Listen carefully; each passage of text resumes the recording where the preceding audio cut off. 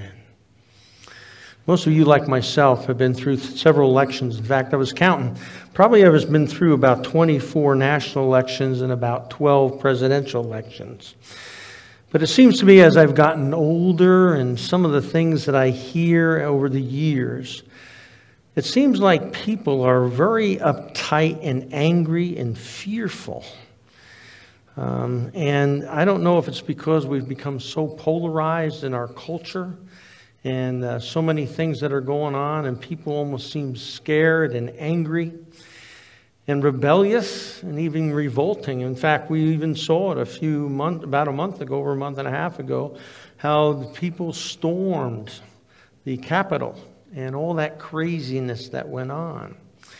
And it's interesting that, how do we as Christians view government? How do we deal with the government?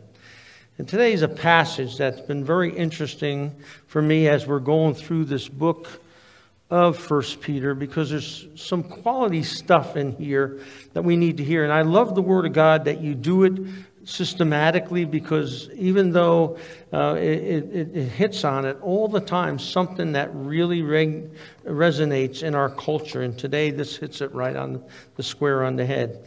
Because how do we as Christians, how are we to be as good citizens when maybe we're not always in agreement with our government or with the people that are in government? And as we read this, we got to understand the context in which this is at. It's important for understanding that in 44 AD, between 44 AD and probably in the 70s when this was written, Peter was really speaking to Christians here who were in an ugly time of government, especially with Rome. What we see is that in 44 AD, Claudius was basically the emperor. And his niece, Agrippina, she was an ambitious young woman who poisoned 2 husbands, and now she wanted her biological uncle to adopt her son and marry her and divorce his wife. And she was so ambitious that Claudius did that. And he had his own biological son, who was Britannicus, that was due to serve. But because of her strength and power and influence on him, she got him to be pushed behind, and that Nero, her son, would become the heir apparent to the throne. And as soon as that happened, she poisoned Claudius. She killed him. Now, I don't know what he was thinking when he married her, because she had already poisoned 2. But at 17 years old then, he became Roman emperor. Nero did. And what was amazing, that he was known for his wickedness and his ruthlessness and how depraved he was. In fact, the historian Tacitus tells us that Nero then plotted to kill with his mother Britannicus, who was Claudius' son, to make sure that he wouldn't cause any of a problem with his becoming the new emperor. And Nero also, what happened is that Nero got tired of his mother. And at 21, he tried to kill her 4 times. He tried 3 times by poisoning her, but she was a pro at that, and so she was not able to. And then he tried to sink her in a little boat accident and tried to drown her, but she swam to shore. And so he got so angry that what he did is, while she was sleeping, he sent 2 assassins in to kill his mother and beat her to death. And he became then the emperor. And one of the things that happened was, oftentimes he liked to know himself as this great performer. He liked to sing. Now, we've heard that the old saying that Nero fiddled while Rome burned, but that's not true, because the fiddle was not made until the 17th century. But what he did do is he sang. And what he was trying to do is eliminate and clean out Rome so he could build this place for himself. And one day he decided that he was going to take it all in one swoop, and for 9 days Rome burned. But what he did was he also blamed the Christians for it. And he said, I couldn't have done it because I was performing. And anybody who came to his performances were not allowed to leave. And if they did leave, they were killed. And so he was performing the night when the fires were set. And those fires stayed on for 9 days. And it burned down all of Rome. And then he started to rebuild it. Well, what happened with him is that after about 8 years of it, in 68 A.D., the Senate was tired of his shenanigans, and they wound up killing him. But before he did, he was so ruthless, and we talked about some of the things he did. He put people in skins of animals, and he would watch them be eaten by dogs. Sometimes he would light them on fire to make a beautiful garden when he was having people over, and they would be burning Christians at the stake while he was having his garden party. But he also delighted in racing his chariot. And one of the things he did with his racing of his chariot, that he would do it, and he'd have these Christians, again, on these poles, lit up, and they would lit up his racetrack so that he could run around on his chariot naked, making fun of and laughing at the Christians who were suffering and dying in their agonies while he was doing that. Well, they finally got tired of him. And at 31 years old, before they came to kill him, he committed suicide in order. But it's during that time of ruthlessness and pain for the Christians being accused of burning Rome that Peter writes these things. And it's challenging for us, and for me especially when we sometimes come into a government that maybe we're not too thrilled about, or we feel that their value system is totally different than ours.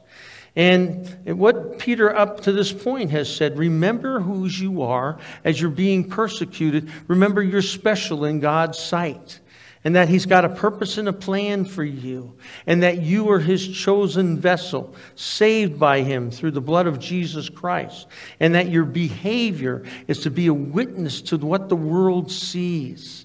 And it's at that point we see how last week we talked about how he encouraged them and said, you're the chosen race, a royal priesthood, holy nation, a people for God's own possession. This is what the church is. This is who we are. And that we're to proclaim the excellencies of him who has called us out of darkness. And this is the way we proclaim it, the way we look at government, even when government is cruel to us and hurting us. And then he said, and that's what he closed out last week with, keep your behavior excellent among the Gentiles, so that in that the thing in which you are being slandered, you are evildoers, that may cause of your good deeds, as they observe them, glorify God in the day of visitation. And what he's saying here is that the day of visitation, when Christ comes back, they remember who you were and how you suffered and how you were a witness to them, so that they will glorify God and finally come to know Christ at the end of time. Well, that's a tough pill to speak, but notice what he says. We're the chosen people. We're the royal priesthood, so this is our task in life. And then he begins this principle, and I was wrestling with this all week because it's a tough one. What is our attitude toward the government, whether we agree with it or not?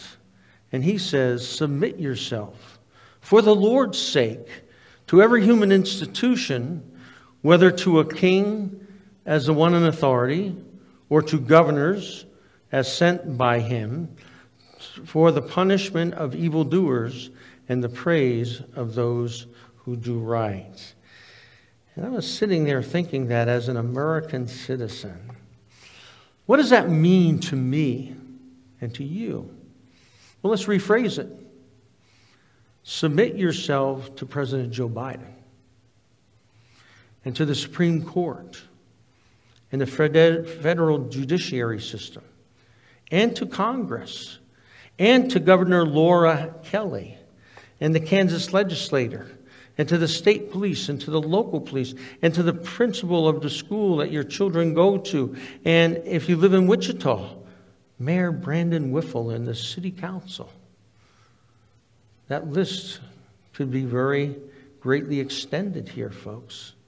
I had one guy say to me, man, that gagged me, because he was not too happy with our government. But we have to understand, as we consider these truths in the Scriptures, that there are going to be leaders that we are not going to trust. There's laws that we're not going to like. And I can think of many of them right now that I'm worried about. And there's taxes that we don't want to pay because there are things being paid for that I'm not in agreement with. And what is Peter's answer to me? Submit yourself, for the Lord's sake, to every human institution. And the military term of submit means for us to get in line with, to stand behind it or encourage it. And I was having all these yes but debates in my mind as I was wrestling with it, but I realized this is God's word. Even to submit to those who are harsh to us. And the word harsh there is a word that we use that supplements scoliosis, which means it's a curvature of the spine, or it's out of whack, or it's twisted. Even those governments. And here, Peter is talking to a people who are suffering. Submit to the authority that's been vested in human government, ordained by God. And yet there are moments in the Bible when we see that when government goes against God, we're given the right by God to stand against it, to do civil disobedience. We remember Daniel and his 3 friends that were told that were to eat a certain diet, and they said, no, God has a diet for us. We don't want to eat those foods. And they made it, and they respected the government, but they said, no, we can do better with God's way. And they showed them that. We see the civil disobedience with the apostles when in Acts chapter 4, they are hauled in and told that they're not to speak in the name of Jesus anymore after they were whipped and pulled out of prison. And the disciples said, you tell us, are we to listen to God or to you? They respected the government, but they were willing to stand for what they believe and what God had told them to. And this is the rule of thumb for us in these days and challenges. But we're still to submit, that we're still to respect, and that we're still to honor the king.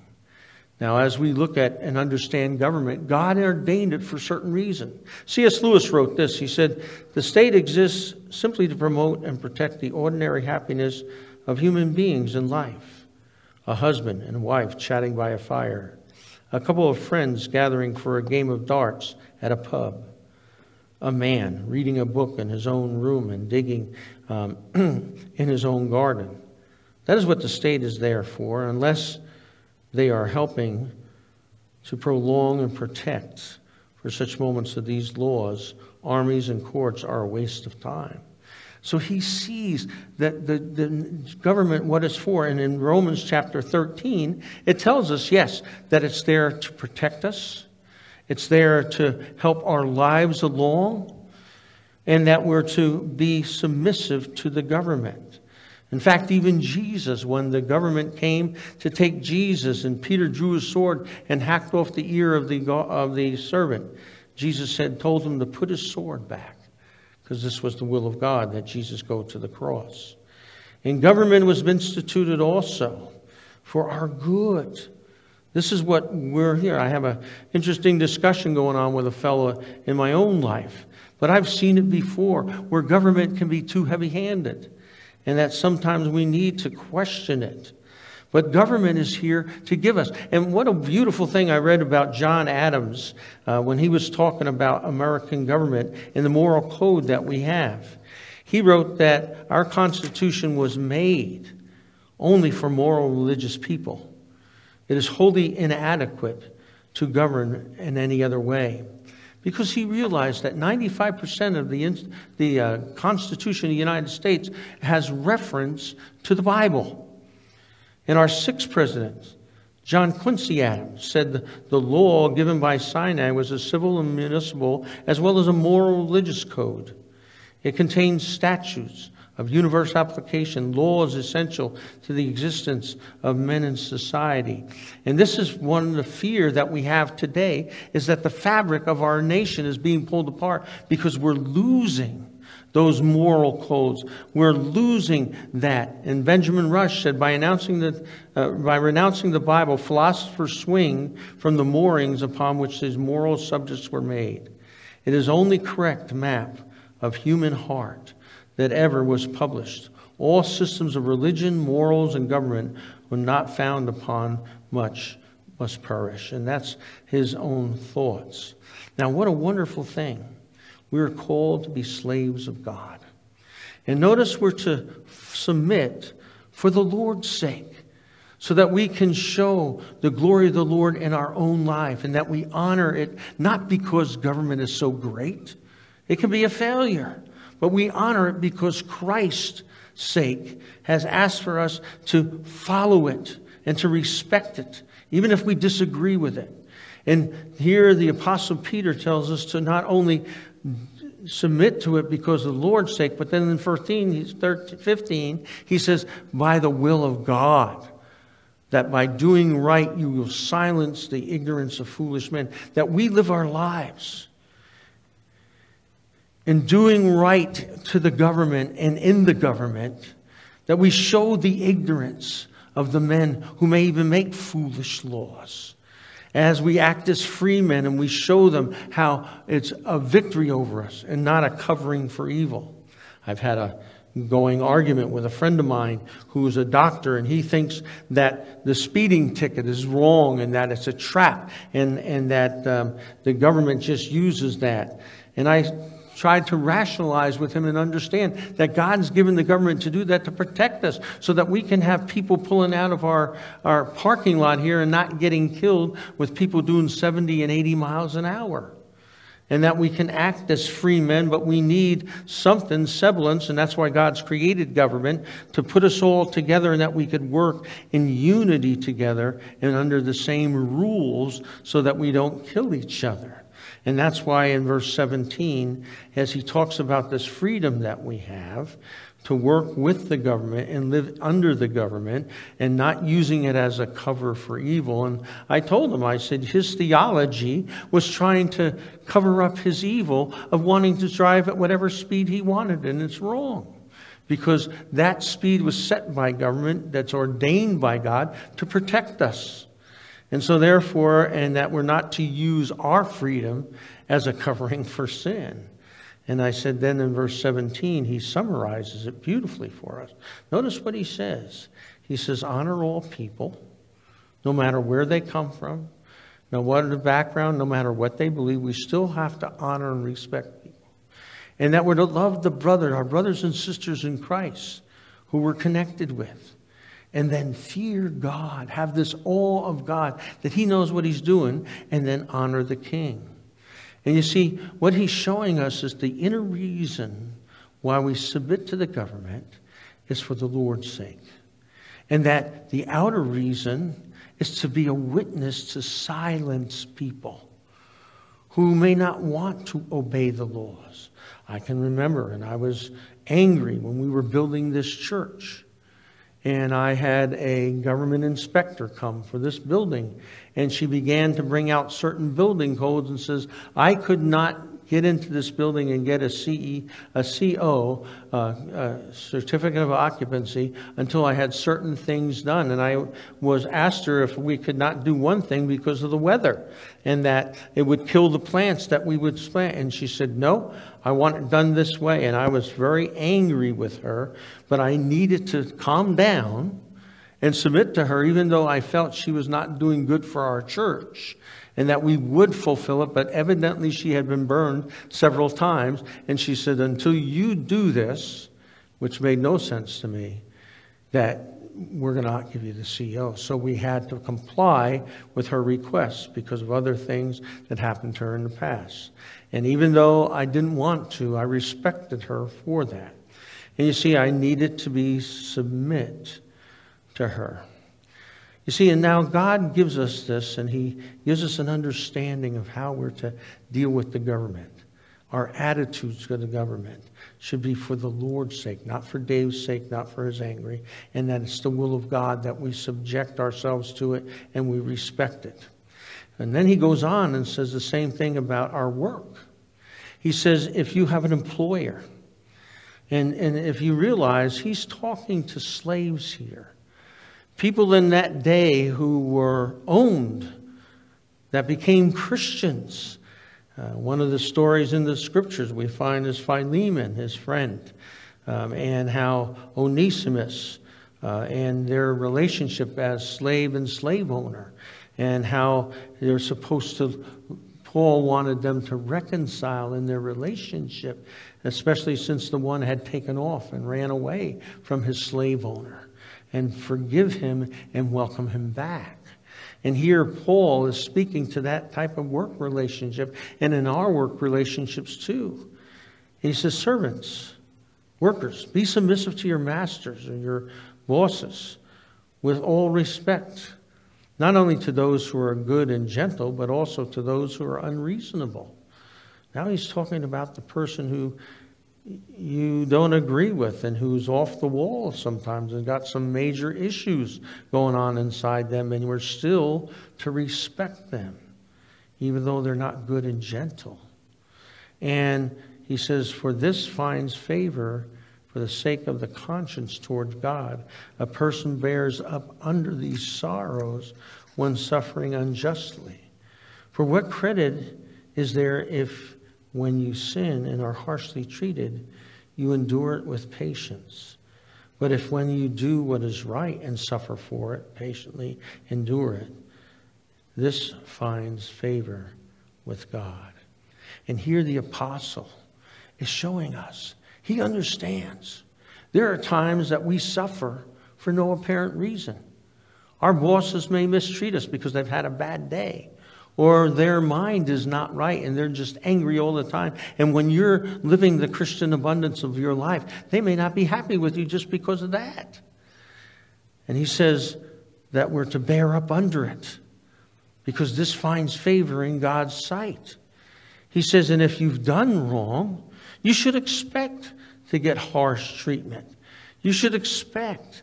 And that's not a big credit to you if you've done wrong and your boss punishes you.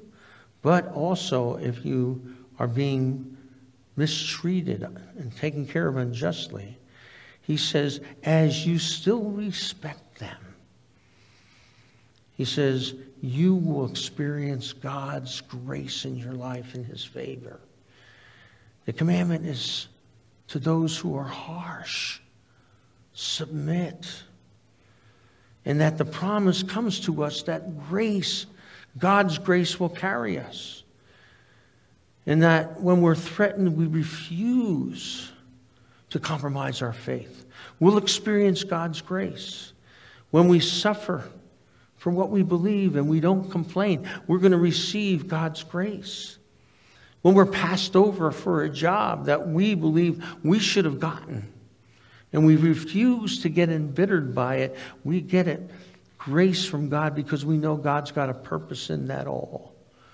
Or when we're falsely accused, that we don't retaliate, but that we, by God's grace, experience God's grace in our lives. That when we lose, we don't blow our temper up, but we experience God's grace inside of our hearts. When we face countless trials, that we count it joy, as the scripture said, because we experience in God's grace. And we do this, the reason is that we do it because of the consciousness of God, his work in our lives, and that we know he's by our side. Look at what it says here. For you have been called for this purpose, since Christ also suffered for you, leaving you an example for you to follow in his steps, who committed no sin, nor was any deceit found in his mouth. And while being reviled, he did not revile in return. While suffering, he didn't utter threats, but kept entrusting himself to him who judges righteously. He himself bore our sins in his holy body on the cross, so that we might die to sin and live to righteousness. For by his wounds we are healed. For you were continually straying like sheep, but now you have returned to the shepherd and guardian of your souls. Here we see it. We see that the reason why we go through this is Christ is our example. And he helps us as we go through it, and we see it as God's appointment for our lives to be examples and to show Christ in our own lives. If we want to be somewhere else, he would have put us there. When God wants us somewhere and wants us to be his representatives, that we should look at it with Christ's eyes and that we see it in his bigger picture. Notice what he saw. Christ saw the bigger picture. He didn't commit any sin. He wasn't dying there for himself. He was dying there for us. And yet he had nothing coming out of his mouth. He was not spewing and reviling. He could have easily said, you wait until I see you in eternity. You're going to be taken out. He didn't. Instead, he trusted God and knew that he was doing it for a purpose. God's purpose, to bring healing to the people, us, and give us eternal life, even though he never took part in any of this. But because he went to the cross and took on our shame and our sin, that he believed that the purpose was true in eternity with God the Father, that he would die for us. And so in doing so, he trusted himself to the plan that God had for him. And that's what we need to do as we go through the difficulties in our life, to trust God, that he has us in this place and in this trial for his plan and purpose to be a witness to the glory and greatness of God. That we know that he has us by his hand, and that as we go into these difficult challenges, as we go through these trials, that we are following God's way. You know, Christians, Christ suffered innocently. And because of that, we at times will suffer innocently. And that he is our example, but we're his chosen child. In the midst of that crisis, put there, bought by him, so that you and I can reveal him in a very ugly situation. And we can follow him. And that as we go through it and we suffer patiently, following what Christ did, we don't retaliate, we don't curse, we don't threaten. When we're spit at, we don't spit back. He didn't do that. When we're swore at, we don't swear. Instead, we trust him. As his faith in his Father's will, so are our faith, trusting in his will for our lives as we go through that. And we follow him in the way he dealt with it, patiently trusting the will of his Father. And that, my friends, is not easy. Whether it be government or situations at work or difficulties at home or difficulties in our personal life, whatever it is, trusting and following his way and will as we walk through these things is so important. I can remember as a child learning how to write script. And I remember we were given by the teacher patterns in which we laid our paper on what she had written. And then we trace over and follow her way of doing script. And it's the same thing with us. We have to do the same thing with Christ. Follow his pattern. And trusting the overall eternal plan of God. And walking through it as Christ walked through it. And tracing over his life. Charles Sheldon, in his book, Following in Jesus' Footsteps, maybe you've read it, but one of the things that he talks about is doing what Jesus did. And that's our challenge as we walk through these things in life. How do I follow Christ's way? How do I live through these terrible times, these persecutions, maybe these wrong attitudes, maybe even dealing with the things that I don't like in this life that are wrong even in God's eyes, but how do I make it through them? It's by trusting Him. And in the power of the Holy Spirit, following His pattern as we get through them and trace His way. Let's pray together. Father, this has been a difficult sermon today. And I know how difficult it is for each one of us.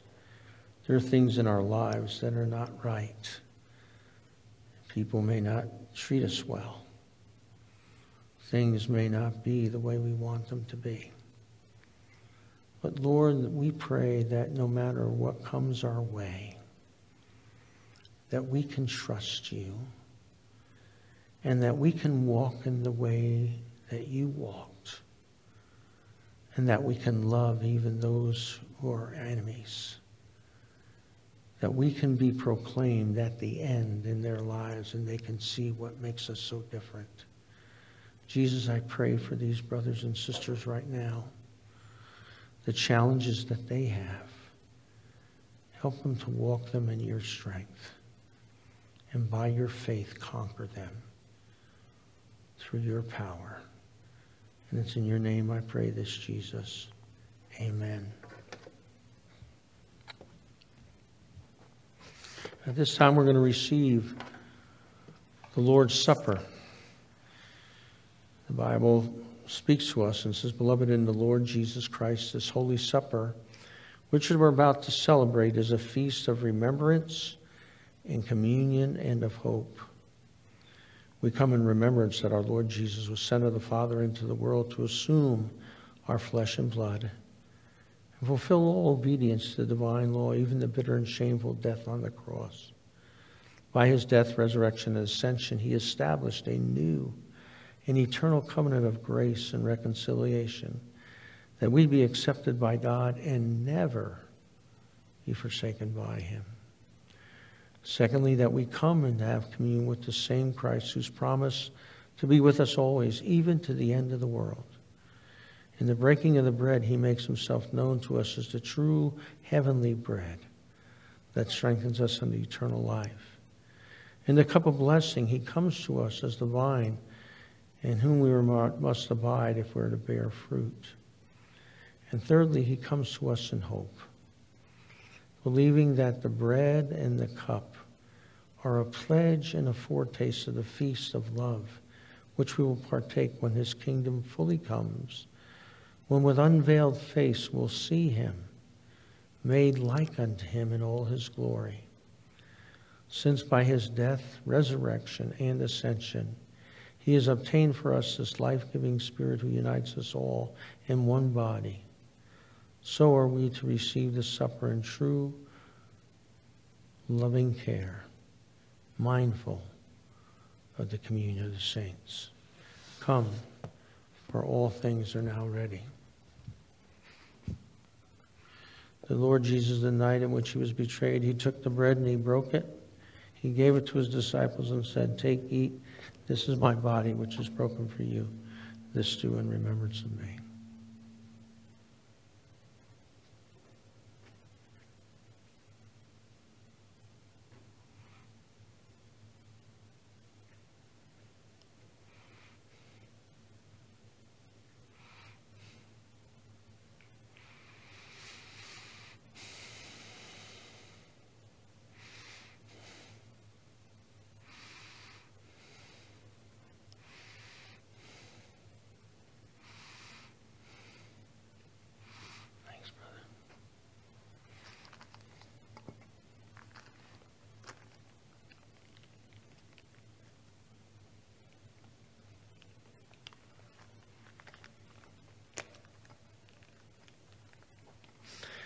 Jesus said, I am the bread of life.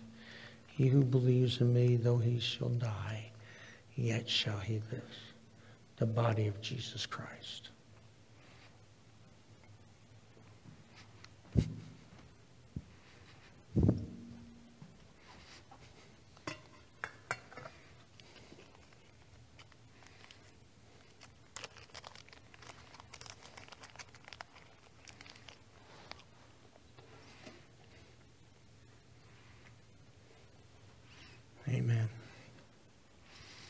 In like manner also Jesus took the cup. When he had supped, he said, "This cup is the new covenant in my blood. This do ye as often as you drink it in remembrance of me."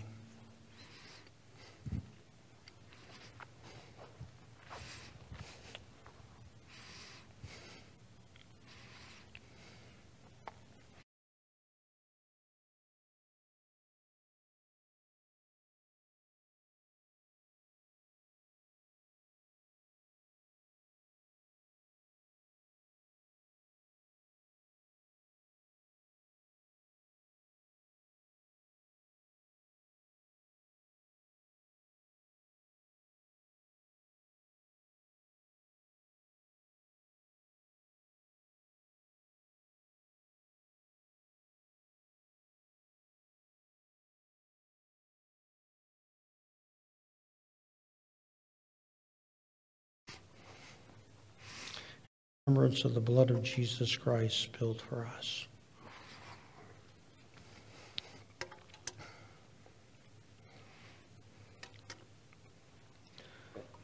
Father in heaven, we thank you for the reminder that our sins have been forgiven. They've been washed away by your blood. As you say in your word, though our sins be as scarlet, they shall be made white as wool. And that you will remember our sins no more. Thank you, God.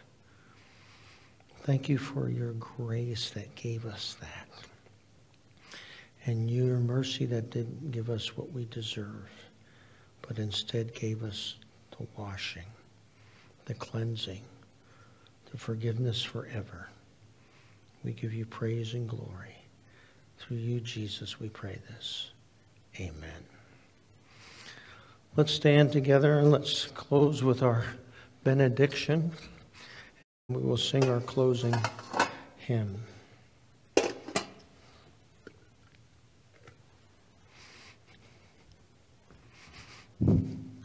Now the grace of the Lord Jesus Christ, the love of God your Father, and the fellowship of the Holy Spirit be yours now and forever. Amen.